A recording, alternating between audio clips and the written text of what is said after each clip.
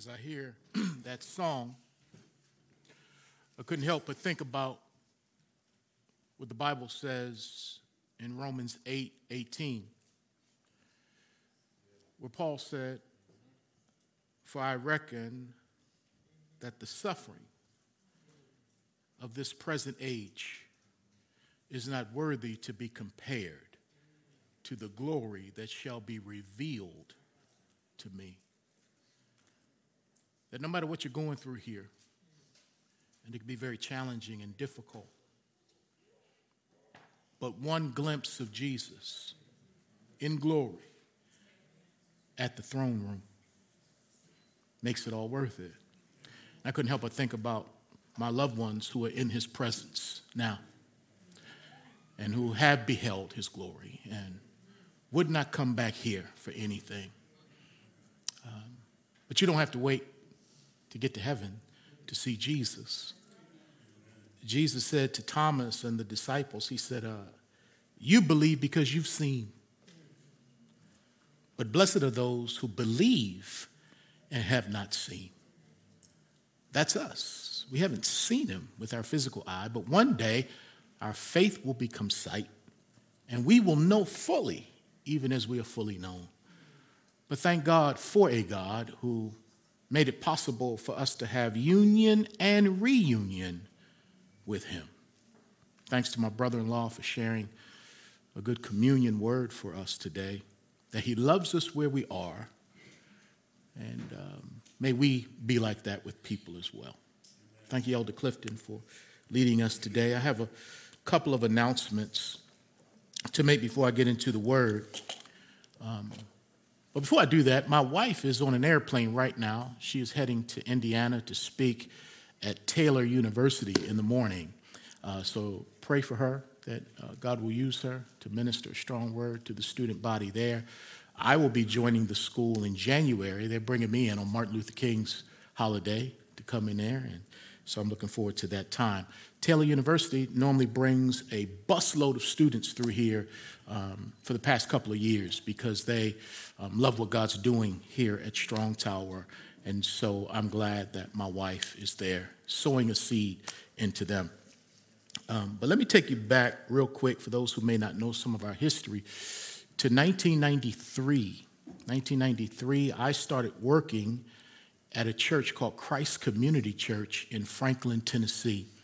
Dorena and I moved to Nashville in 1992 for me to pursue a career in music, not in singing, praise God, but I was a gospel rap artist, and my record company was here in Nashville, and that's what brought us to Nashville. But as soon as we got here in 92, not long after that, we lost our record contract because according to the company, we just weren't selling enough records. Well, God closed that door. He opened up another door because he called me into the ministry. Whether I'm rapping or preaching or whatever, I'm going to minister his word to his people.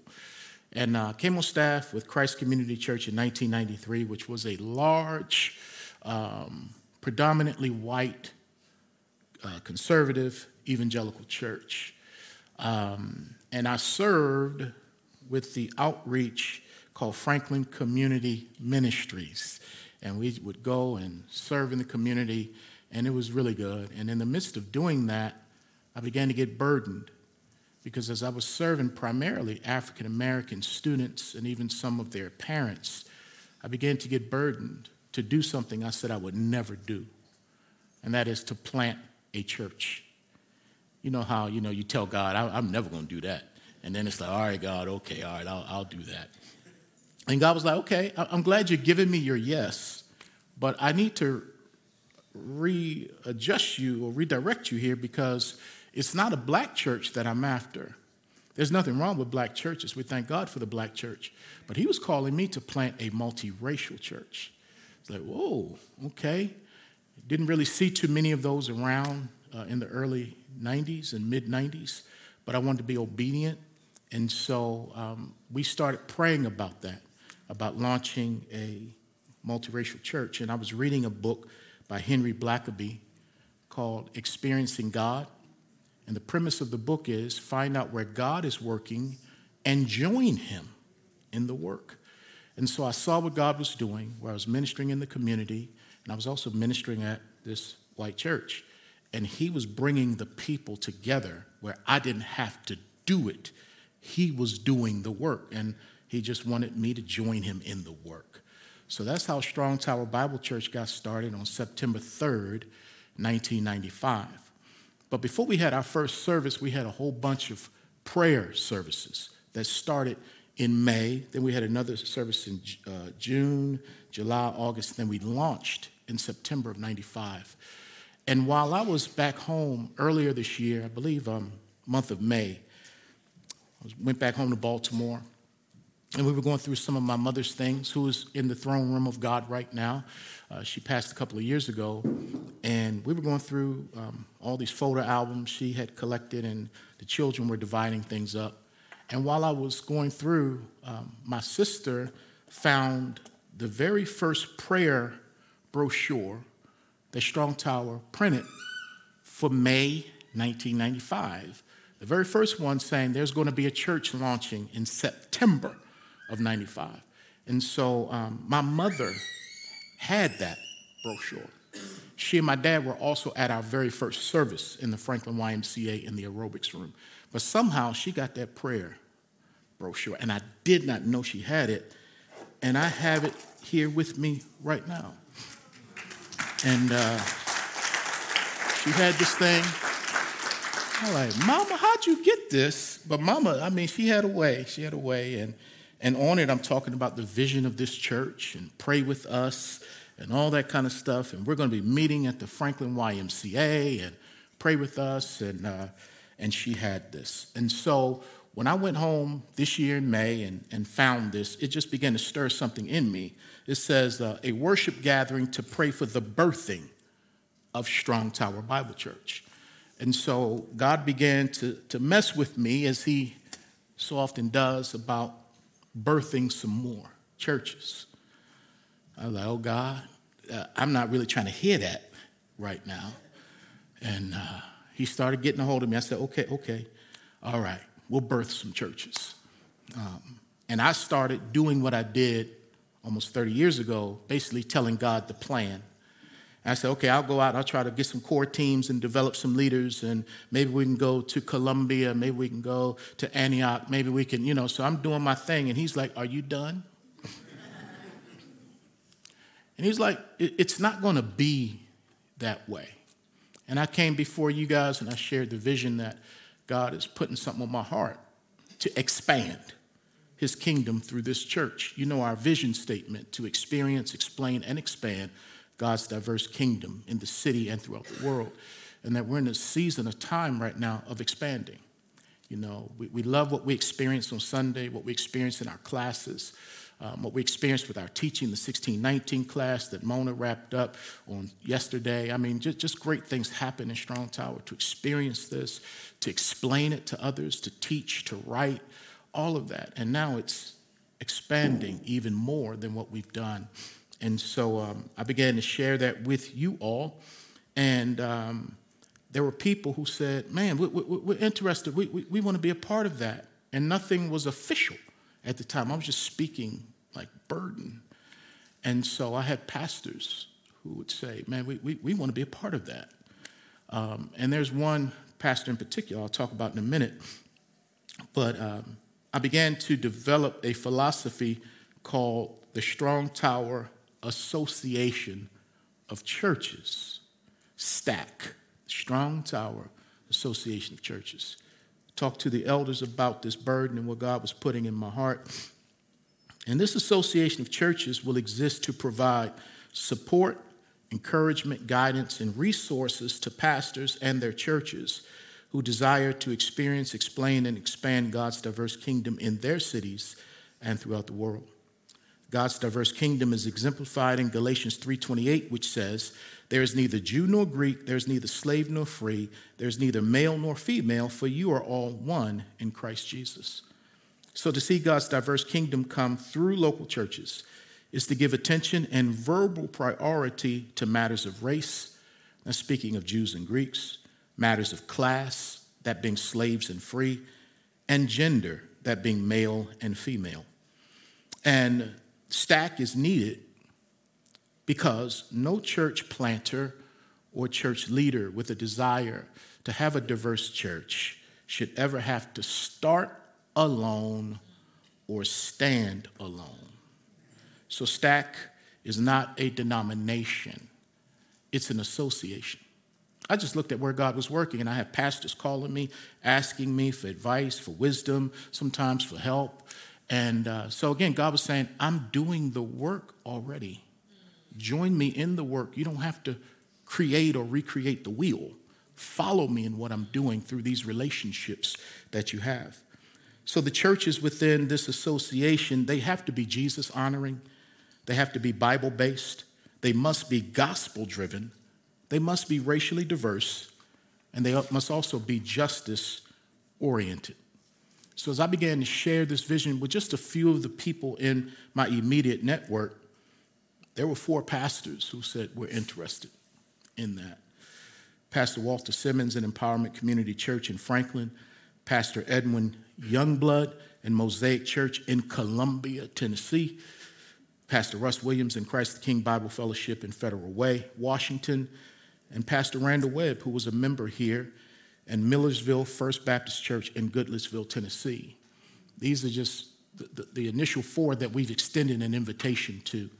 3 have said, yes, we're in. 1 is meeting with his elders coming up here shortly. And there are other brothers I just haven't talked to about this yet.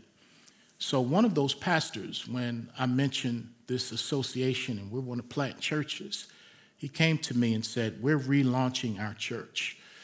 Our church grew during COVID when no one was meeting in buildings, and they're a young church that doesn't have a building.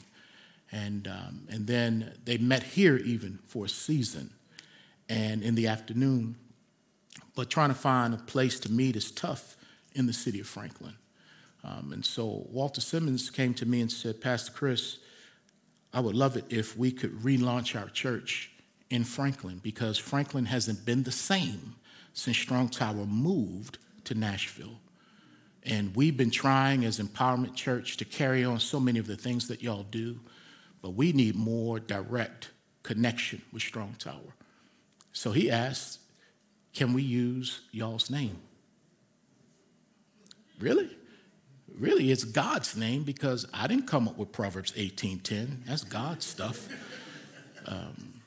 And so the elders and I, we got together on that, and we agreed, yeah, sure. So the first church that will come into this association of churches will plant in Franklin as Strong Tower Bible Church, Franklin, led by my brother Walter Simmons and Jessica Simmons.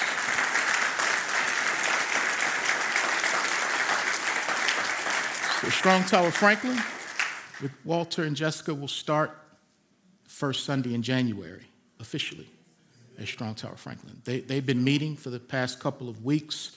They finally found a place at Freedom Middle School in Franklin, and so they're figuring out how to do it. Remember, it takes us back to our days of setting up in schools and gyms and all of that. And so they will begin January, but on New Year's Eve night, which falls on a Sunday, December 31st, we're not going to have a morning worship service. Everything is going to be had for that evening service, that service that will begin at 10 and end a little bit after midnight, and it's going to be fabulous. We have churches that are coming. Our dancers are going to dance. Our worship ministry is going to worship. And we're going to commission and lay hands on Walter and his leaders as they jump out to now start Strong Tower Bible Church, Franklin. And as they do that, as with all the churches in Stack, they will be independent, yet connected. They will be autonomous, yet they will be aligned with Strong Tower. But it is not Strong Tower's ministry. It's their ministry with our name and with our encouragement coming alongside of them. I'll talk later in the future about my relationship with Walter and Jessica. Jessica was one of those students I ministered to, along with Ivy and Tabitha and Dion and so many others, Cleon, who when we started Strong Tower were a part of Strong Tower back in 1995.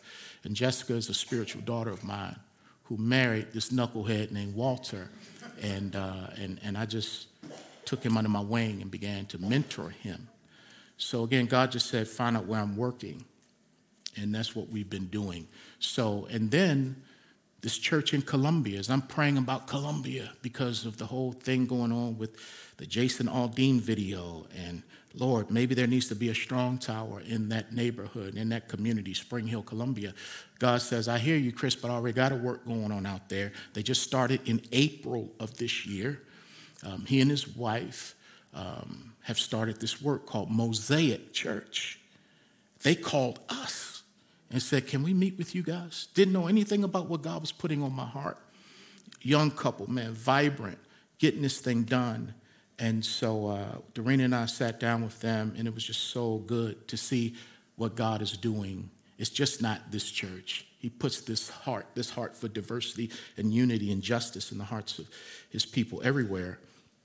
And so, and they just got passed by the city of Columbia, that place where there's been a racial stronghold, a statue that's going to be made in the likeness of Thurgood Marshall, placed in the city square of Columbia right next to the courthouse.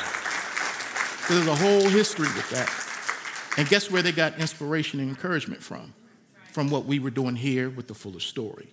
So God is doing this work, and we're just joining him in the work. And he and his wife will be here for that New Year's Eve service. And I've invited the pastor from Christ Community Church, who's there now, since they were instrumental in our beginning. They've also been instrumental in helping Walter's nucleus of people. They're going to be invited for that night, and other pastors. And so, y'all, it's going to be phenomenal that night. So I just wanted you to know that as we expand, it's happening. God is expanding his diverse kingdom. And I have a feeling there are going to be many more churches and pastors who say, I want to be a part of something where we can connect with each other, share ideas, vision, pray for each other. Not that other people aren't doing it, but I just feel like God is calling us to lead. We've been around for 30 years now, 28 as a church, over 30 ministering in the community. I got gray hair. I'm supposed to give something to these young folks. And so I'm honored to be able to do that. So if you heard that vision and it made some level of sense to you, can you give God a hand praise right now? If it just made a little bit of sense to you. Amen. Amen. So I'm excited. I'm excited. So let's pray.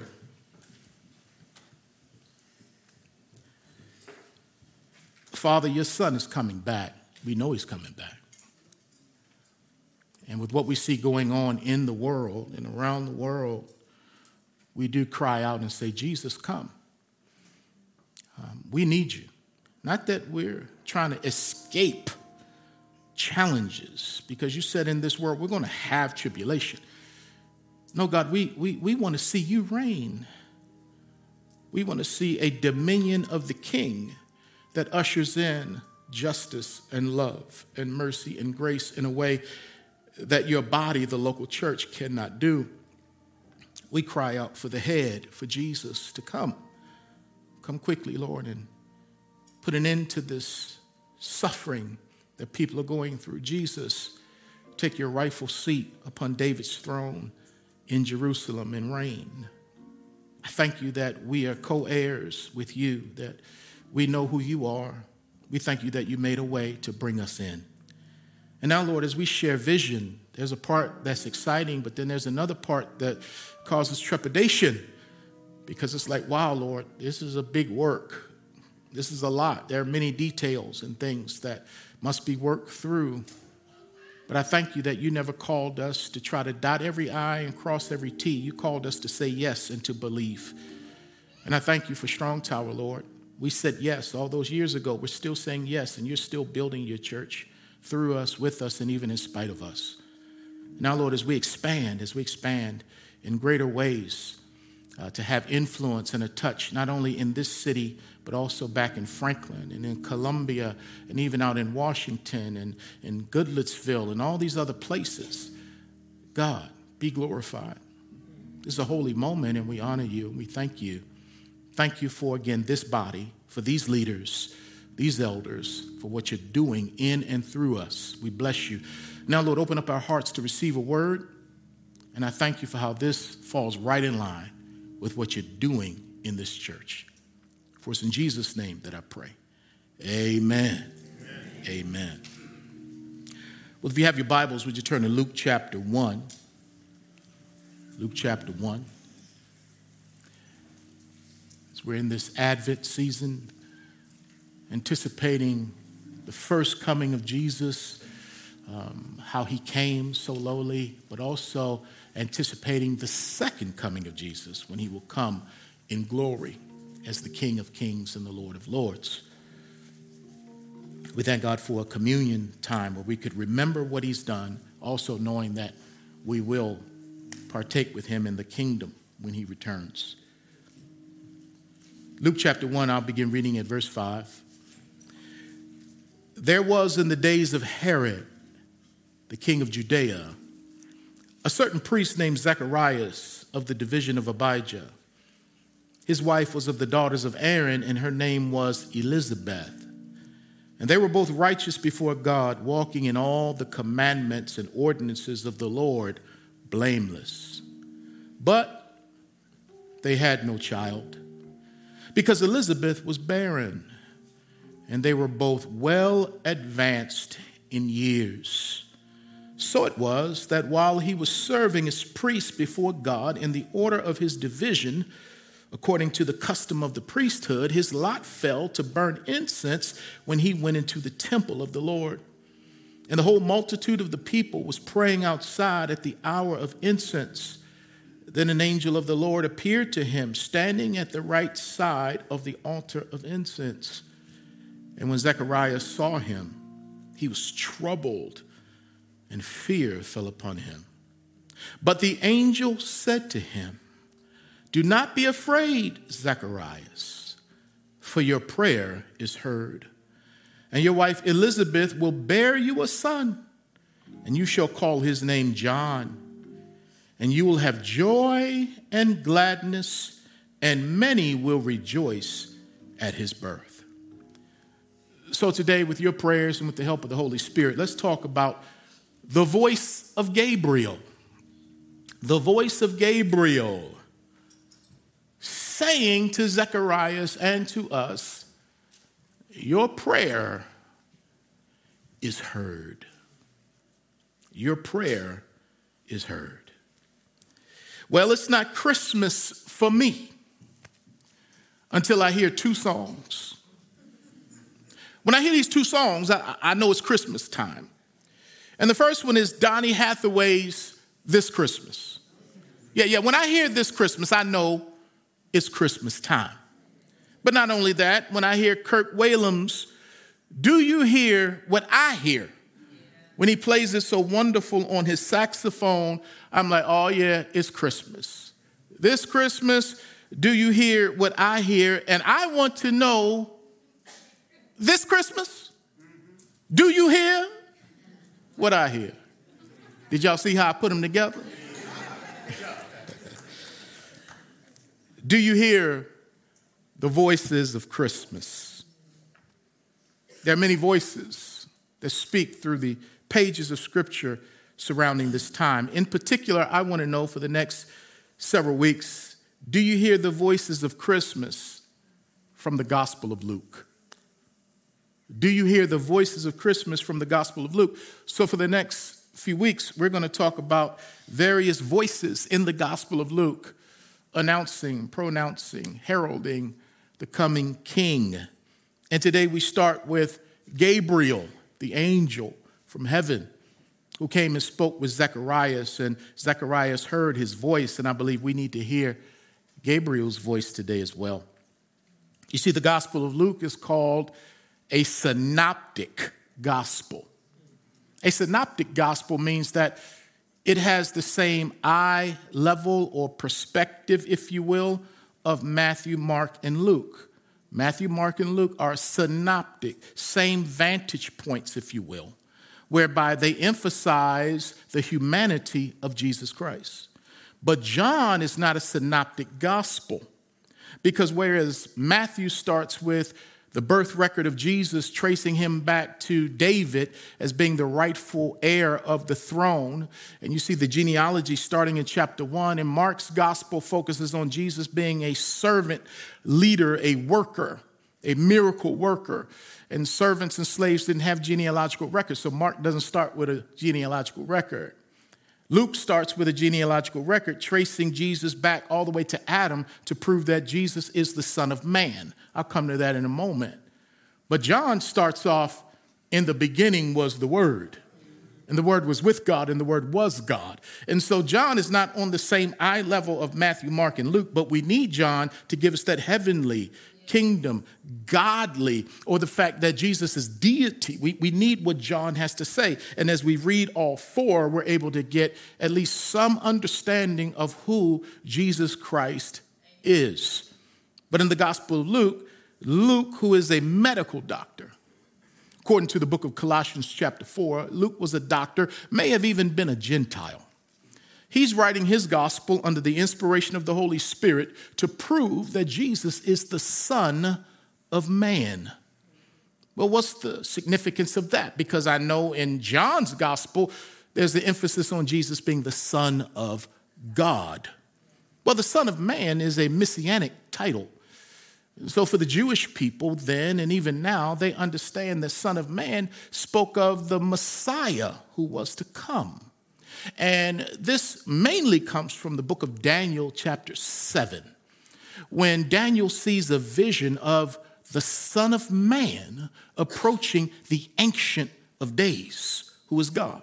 And this Son of Man will have a throne that will be established on earth forever. And so this Son of Man designation speaks of the fact that the Messiah is coming. And Luke wants you to know that the Son of Man designation is found in Jesus, Mary's son, Joseph's son. So he's tracing the lineage all the way back to Adam to let us know that Jesus is the Son of Man. Whereas Adam was the firstborn as far as coming out, being created by God, Jesus is the last Adam. He's just not a good man. Jesus is the God-man. And in Luke chapter 19, verse 10, Jesus said, "For the Son of Man has come to seek and to save that which was lost." So Jesus is calling himself the Son of Man, equating himself with the Messiah that is mentioned in Daniel chapter 7. And I love as Jesus gives his mission statement here. He says, the Son of Man came to seek and to save those who are lost. And I just want to know, did Jesus fulfill his mission statement on anybody in here? I know he found me. He sought me when I wasn't seeking him. Very much what my brother-in-law talked about earlier, that God demonstrated his love for us in that while we were in our sin, Christ died. He sought after us. We did not seek after him. He found us. And recently, I just saw something that one of our members sent me. A lot of y'all send me these videos and stuff. I can't watch all of them. I watch as many as I can. And one of our folks sent me one of a little boy who was trapped in some kind of well. And the community came together to try to get this little toddler out of the well. And the fire people were there, and they were digging and doing all kinds of things, trying to get this little boy out. And they were unsuccessful in what they were attempting to do. And then all of a sudden, somebody had the idea to ask a young man, or maybe he volunteered. There was a slender teenager, younger fella, who said, "I'll go." And so they put the harness on him and lowered him through a small opening, a small hole. They lowered him down into this well or this place where the other little boy was trapped. And in a matter of time, he came up out of the well with the little boy. And people started clapping and rejoicing. And the mama grabbed her son like, "Why are you going over?" And then everybody's, celebrating this young man. And I'm crying, looking at it. And the person who sent it to me, they were crying. And I was like, that's a picture of Jesus.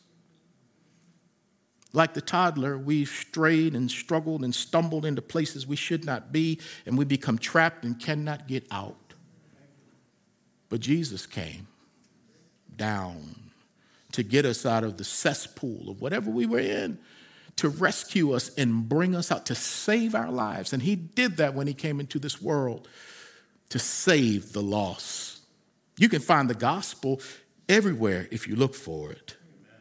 You see, Luke's gospel emphasizes the humanity of Jesus. And as a human, it shows us how Jesus touches us so that we can in turn touch him. Our God came down, wrapped himself up in the human flesh so that he could be tempted just like us, go through the things we go through, but he never sinned. So we have a high priest who understands because he's been here in the flesh just like us. So he touches us so that we can touch him, and he shows us how to touch God the Father through prayer. Through prayer. Luke chapter 22, verse 41, Jesus is in the Garden of Gethsemane, and the Bible says, and he was withdrawn from them, as far as the inner circle, Peter, James, and John, about a stone's throw away, and he knelt down and prayed. So although Jesus was God in the flesh, he was also human. The hypostatic union, theologians call it, where Jesus was 100% God, 100% man. And as God, he needed nothing, but as man, he needed strength. And so he shows us, as people who have a relationship with God, that we're still human and we need to touch God through prayer. Jesus prayed to show us how to pray when we're going through. And one of the most human things you and I can do is pray. One of the most human things you and I can do is pray. Why?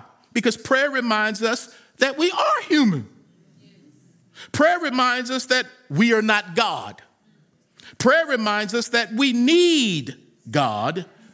And if you know Jesus as your Savior and Lord, prayer reminds us that we do have God. So I got to pray because, man, I'm human. I got to pray because I'm not God. I got to pray because I need God. And since I have Jesus, I do have God. Jesus shows us how to pray in John chapter 11, verse 41 through 42. Watch this now. Outside of Lazarus' tomb, it says, then they took away the stone from the place where the dead man was lying. And Jesus lifted up his eyes and said, Father, I thank you that you have heard me. And I know that you always hear me. But because of the people who are standing by, I said this, that they may believe that you sent me. Pastor, where you going? We're about to sit on a thought here where Gabriel says to Zacharias, your prayer has been heard. And some of us struggle with believing God hears our prayers. But I'm going to put that to rest today with the help of God and his word to say he hears you. And when Jesus started praying, he said, Father, I thank you that you have heard me. Now, even before he starts asking for Lazarus to be raised, again, the master's teaching us how to pray. He says, Father, I thank you. So when we pray, before we start asking God for stuff that we need, that he already knows we need, how about we spend some time saying, thank you. Hey, thank you. Because, Lord, I need your presence. Well, I tell you what, enter into my gates with and into my courts with praise. Before you bring the petition, come on and say thank you. How about you thank him for that thing you prayed for yesterday that he did before you ask him for something else today? Father, I thank you for safe traveling mercies. Father, I thank you for my family. Father, I thank you for all the ways you've provided. Father, I thank you. And sometimes you can get so caught up in thanking God and praising God, you can forget what you went in there to pray to him to supply. But Jesus said, Father, I thank you. And in the midst of his prayer, he says, I thank you that you have heard me. And then he says, you always hear me. So don't believe the lies of the enemy that God doesn't hear you when you pray. We need to have the confidence that Jesus has when he prays, and that is the Father heard you. The Father always hears you. And in our text today, we will see that God heard Zacharias' prayers We know God heard his prayers because the angel Gabriel said so. He said, your prayers have been heard. Zacharias wasn't praying to Gabriel. He was praying to God. Gabriel works for God as a messenger, an angel. That's literally what it means, messenger. And he came to tell Zacharias that God heard your prayers. And we know God hears our prayers also because he said so. And I'm going to read some scriptures here to prove that. But first, who was Zacharias? Who was he? Well, Zacharias was a priest. That means he was a Levite. He was a descendant of Aaron. He was a part of the tribe of Levi. And his wife, Elizabeth, was also from the tribe of Levi, since she was also a descendant of Aaron. So both of them are in the same tribe. They are a power couple. They were both righteous, the Bible says, which means that they lived upright and they were blameless. They were holy, good, moral people. He took his position as priest seriously. When there were other priests in the Bible who did not take their position seriously, Zacharias took it seriously. But they had no child. They're righteous, upright, living for God, but they had no child. And they're well advanced in years. Translation, they're old. Maybe not old as dirt, but they're old. Why is it that God allows people who are attempting to live for him to go through limitations and to go through lack? Why does God allow trials and tribulations to come on people who are committed to him? Well, none of us knows the mind of God, yet alone knowing it where we can instruct him and tell him how to do his business. No, God will use us to put us on display to show the world what a person committed to him looks like when they're going through suffering. I know we didn't sign up for that part, but that's why heaven is so good, because we're going to suffer here, but we won't suffer there. But he'll use the suffering here to show other folks who are suffering what people who depend on God, how they suffer. Because everyone that God calls has some limitations. This couple had limitations. There's not a person that God calls that doesn't have limitations. Abraham and Sarah, you're going to start a nation. We can't have children. Did God know that when he called? Yeah. Moses, go preach to Pharaoh. Man, I stutter. Did God know the limitation before? Yeah. Because everybody that God uses has some kind of limitation. We bring nothing to the table. He brings everything to the table, and he compensates for our shortcomings. Matter of fact, limitations is what qualifies us to serve God. The fact that you've been through some stuff, the fact that you've fallen, you failed, that qualifies you. That qualifies me. God don't use perfect people. He uses broken and dependent and honest people. But Zacharias' name means the Lord has remembered. And Elizabeth's name means God is my oath. So Gabriel, the Lord is remembered. Elizabeth, God is my oath. But what do you do when you feel like God hasn't remembered you and God hasn't kept his oath? Because they're faithful to God, but they have no child. Lord, that don't add up. You don't seem like you remember me. Doesn't seem like you're keeping your oath. What do you do when God seems like he's forgotten you? Well, you keep on believing. You keep on going. You keep on showing up. And you keep on praying. Zacharias kept on praying. Well, what did this brother pray for? What did Zacharias pray for? We can only speculate. But as we look at his situation and circumstance, no doubt he's been praying for a son. Gabriel shows up and says, your prayer has been heard. What was his prayer? As an older man without a son to carry on his name, he's praying for a son. He's praying for a son. Don't know how many years he's been praying for a son, probably for a long time praying for a son. And some of you have been praying for a long time for this, for that. You've been praying. God hears you. He hears you. So he's probably praying for a son to carry on his name, and he's probably praying that God would remove his wife's shame. Because in that culture, so much of your identity was found for a woman and how many children she could bear. And so Elizabeth even says in chapter 1, verse 25, when she gets the news of John the Baptist coming miraculously through this elderly couple, that she says, now my reproach will be taken away. So when your wife is hurting, as a husband, you ought to be hurting. If she's burdened, you ought to be burdened. Man, okay. And Dr. Luke says she's the one that's barren. Now, I don't know how Luke knew that. Nobody ever says that the dude is. Anyway, so let me keep on moving. He's probably praying for a son. But he's also probably praying for the Messiah to come. Lord, send your son, or send the Messiah.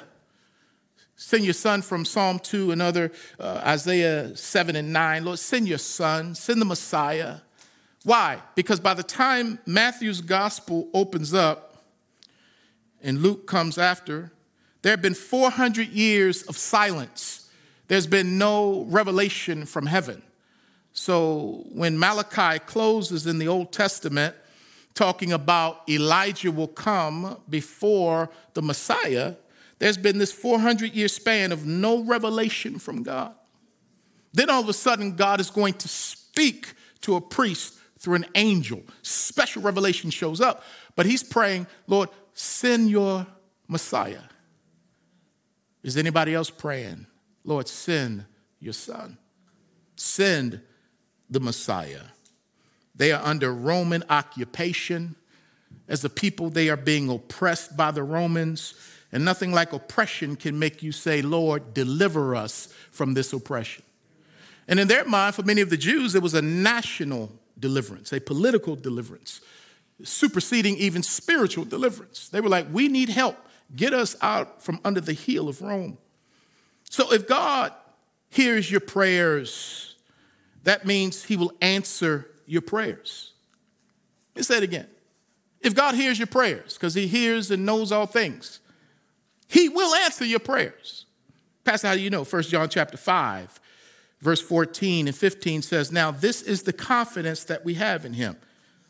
God wants us to have this confidence that if we ask anything according to his will, he hears us. You hear that? How do I know his will? Reading his word. So I'm asking for things that he already says I can ask for.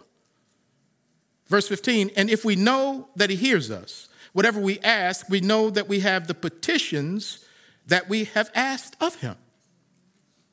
He hears us, and he's given it to us, what we're asking for.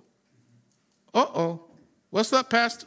Well, God hears every prayer that you and I pray, and he answers every prayer that we pray. And here's how he answers those prayers. Yes, no, wait. We love yes. We're a little fuzzy with wait. But no. How many of y'all grew up in a home where your parents would say no to you? Because you asked for something. Yeah. And if you kept asking, and we're asking for a reason for why they said no. And a lot of times our parents would say, no, because I said so. So you just got to trust. You got to trust. And a lot of times when the parents say no to that fifth thing we asked for, we forget about the other four things that they did. And we focus on the one thing we didn't get for Christmas. That one thing we didn't, I didn't say Christmas, that one thing. And we get an attitude with our parents, we get an attitude with God because this thing he hasn't done. Well, it might be that he hadn't done it. Yes, no, wait. And in Zechariah's case, God answered his prayer with a yes. But obviously, homeboy had to wait. And then he had to wait another 9 months. So God answered his prayer, yes, and wait. But it was also an Ephesians 3:20 kind of yes. What's Ephesians 3:20? That now unto him who's able to do exceeding abundantly above all that we could ever ask or imagine. So God not only says yes, but he puts a cherry on top. He just blows it out of the whole water. You're just not going to get a son to carry on your name. You're not just going to get a son who's going to remove your wife's shame. You are getting the forerunner to the Messiah. Praying for a son, praying for the Messiah to come. God says, not only am I going to give you both, but I'm going to hook it up where your son is the forerunner to the Messiah. This means your son is coming and the Messiah is coming, and your son is going to announce the coming of God's son, the Messiah. That's Ephesians 3:20. I was just praying for a boy. I was praying for the Lord to come, remove my wife's shame. I'm not only going to do it, but I'm taking it to a whole nother level in a way that you could not even understand or comprehend. God chose Zacharias to have a son who would announce his son, but he just had to wait a little bit longer. Brothers and sisters, whatever you are praying for, God heard you. And he will answer you. So don't think that he hadn't heard you. He's heard you. Now, a delay is not necessarily a denial. He heard you, but he's making you wait. And sometimes we think the delay is a denial. No, just because God is making us wait, that doesn't mean he won't do it. God loves his kids. He don't spoil his kids. Because if we got everything we wanted when we asked for it, we'd be spoiled. And you know, man, spoiled kids, they can get on your nerves. They have a sense of entitlement. What you're supposed to do for them. Now, sometimes you got to let your kids wait to recognize that, yeah, I love you, but I love you enough to let you wait a little bit. Because what waiting does sometimes is it purifies your motives for what you're asking for. God will have you wait because what you were talking to him about may have been important at that moment. But if you don't keep talking to God about it, it must not have been that important.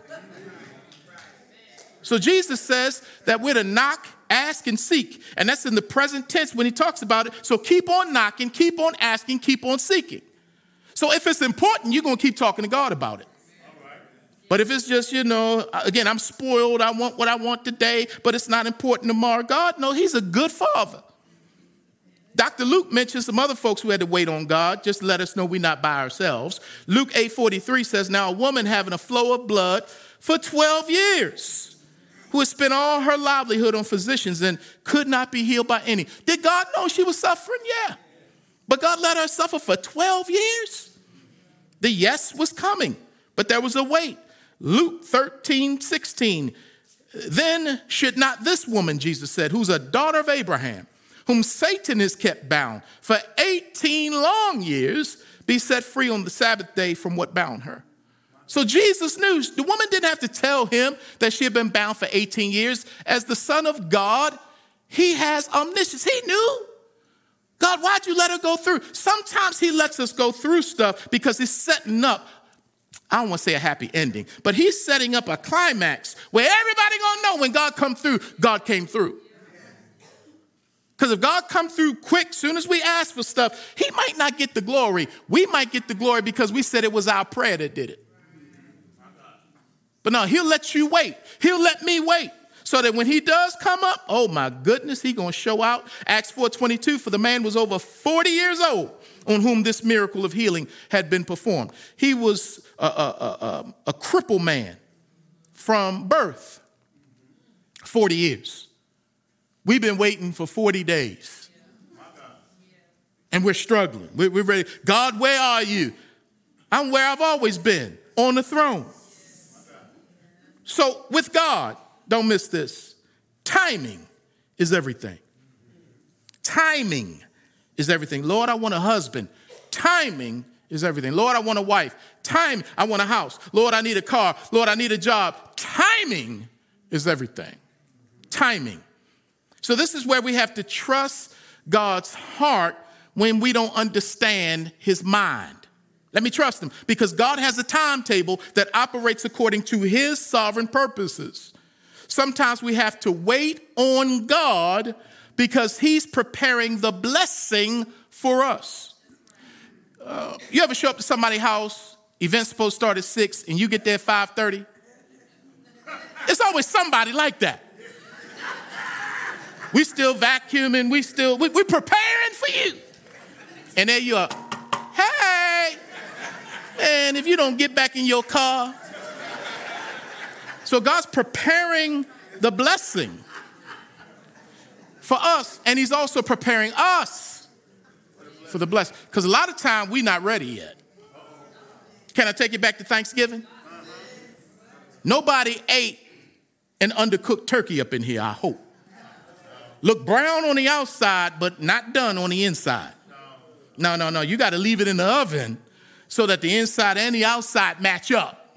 And a lot of times we look good on the outside, like we ready for this promotion. We ready for this next season of expansion. God's like, no, you ain't done on the inside yet. I got to cook you a little bit longer in the fiery furnace of affliction to burn away some of that dross and to develop some spiritual muscles in you so that when you do get promoted, you know where it came from and you can handle this. But if I put you out there too soon, you're not ready for this. And then let me put this in for free. If you're in a season where, Lord, where are you? Sometimes God is waiting on us. I know we're waiting on God, but sometimes he's waiting on us. When I go to stores, like I like to go into TJ Maxx and get me some fake jewelry and stuff. And so I'll go in TJ Maxx and I'm at checkout. And now they got, everything where you punch the buttons and everything, So I punch the buttons. And I'm sitting there saying, this cashier sure is slow. I'm waiting on the cashier so I can finish my transaction, but the cashier is waiting on me because that's still another button I got to push. Do you want this email? Do you want a paper? I ain't looking at it. I'm just, man, give me my receipt. We waiting on you, brother. And God waiting on us. We talking about we waiting on him. He's like, do what I told you to do. You ain't going to get no more new revelation till you deal with the old revelation. Oh, my God. Well, beloved, in conclusion, whatever you are praying for, God heard you. The devil is a liar. God heard you. Matter of fact, he knew what you had need of before you even asked him.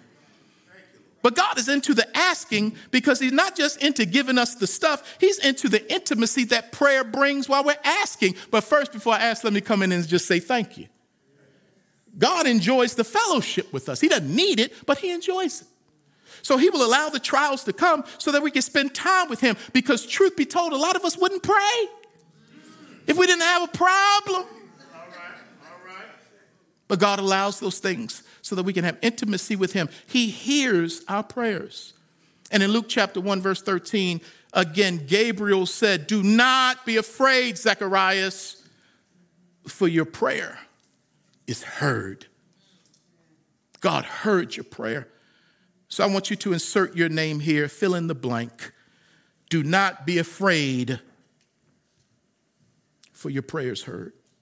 Your prayer for healing, your prayer for reconciliation, your prayer for provision, your prayer for your children, whatever it is, a prayer for a job, do not be afraid. Your prayer is heard. There was a time my wife and I were praying in her car. We were driving and we pray in the car a lot together. Prayed as I took her to the airport this morning. It's not the only time we pray, but we pray while we're driving. And we've been praying about a particular situation with one of our children. Again, it wasn't bad. It was just a need. God provided a need for one of our kids. And we were praying and praying. But on one day we were praying in the car, we got caught up in the spirit where God just took us. We knew that we were in heavenly places. And I looked at my wife and said, God heard that. Now, he heard it before all the other time. But I walked away from that saying, oh, yeah, he heard. And I just walked away saying, oh, it's done. It's done. Now, there was a waiting period for when he came through with it, but I just knew he heard that. Now, he hears every prayer, but on that one, I was like, oh, he heard that one. Anybody ever have an experience like that where, oh, I know. It's kind of like the woman with the issue of blood. That when she said, if I can just touch him, I know I'll be all right. And she touched the hem of his garment, and power went out of Jesus into her. And the Bible says, and she knew immediately that she was healed.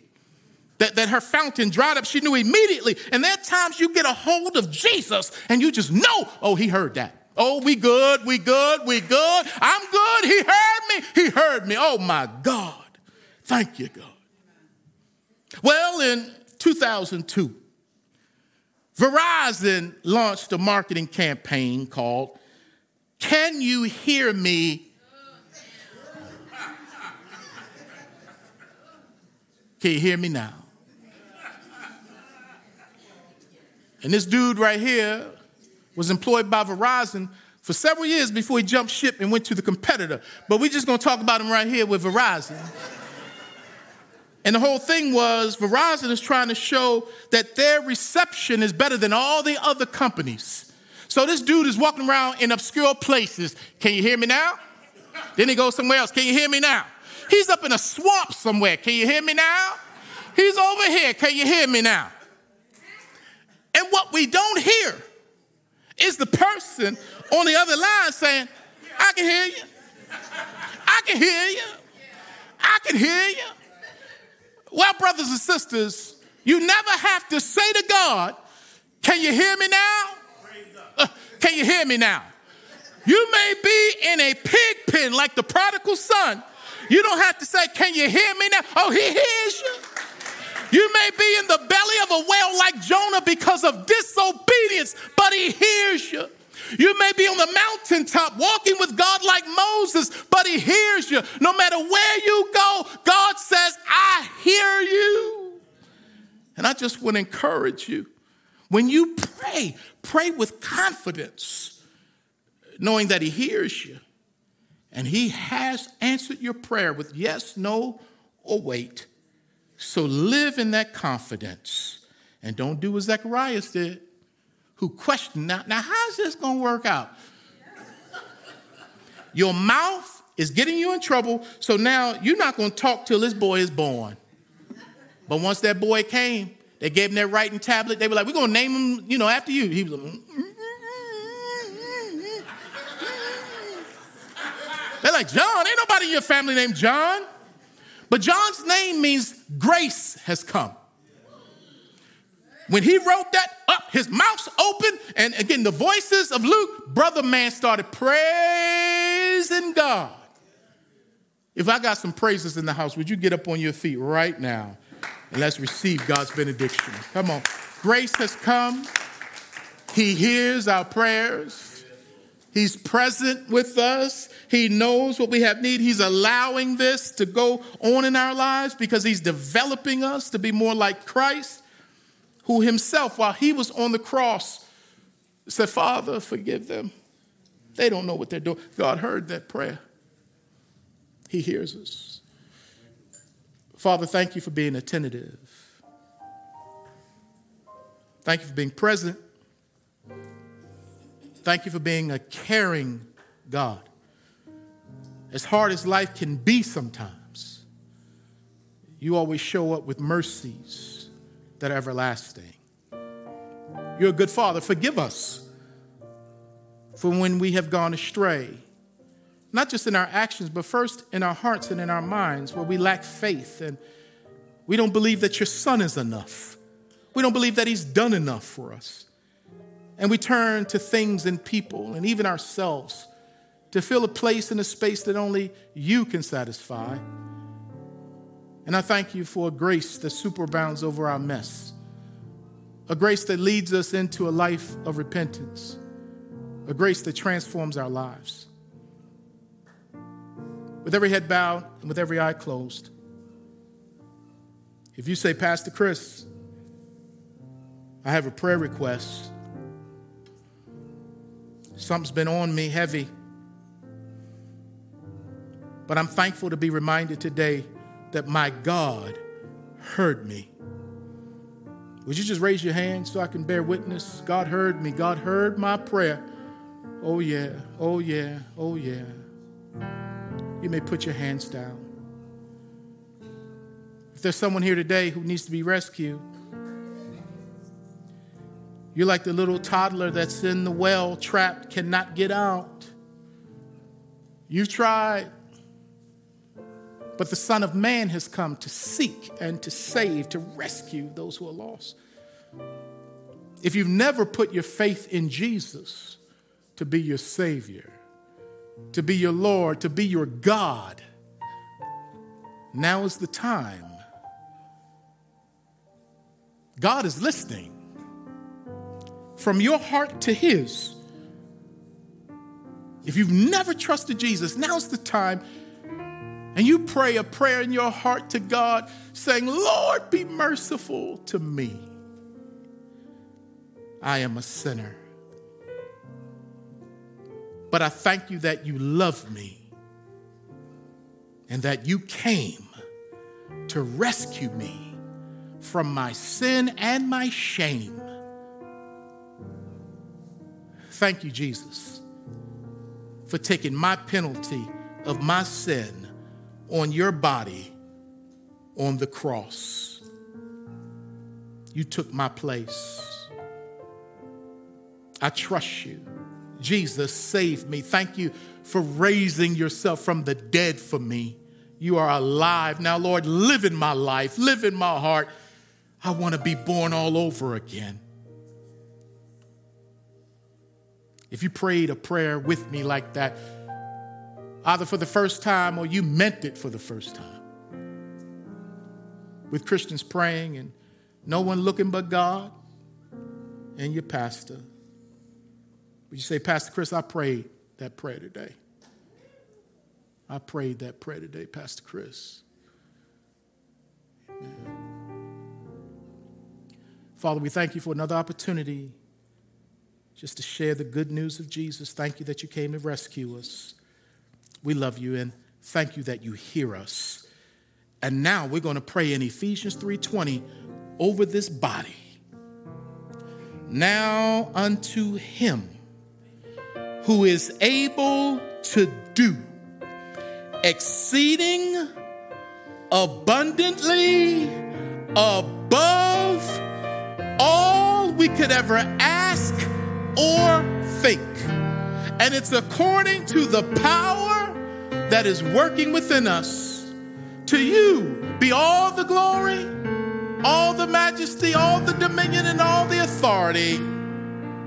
In Jesus' name, and all of God's people said, amen, amen. As you hug somebody, tell them that he hears you. He hears you. He hears you. He knows. He hears you. Have a wonderful day, Strong Tower.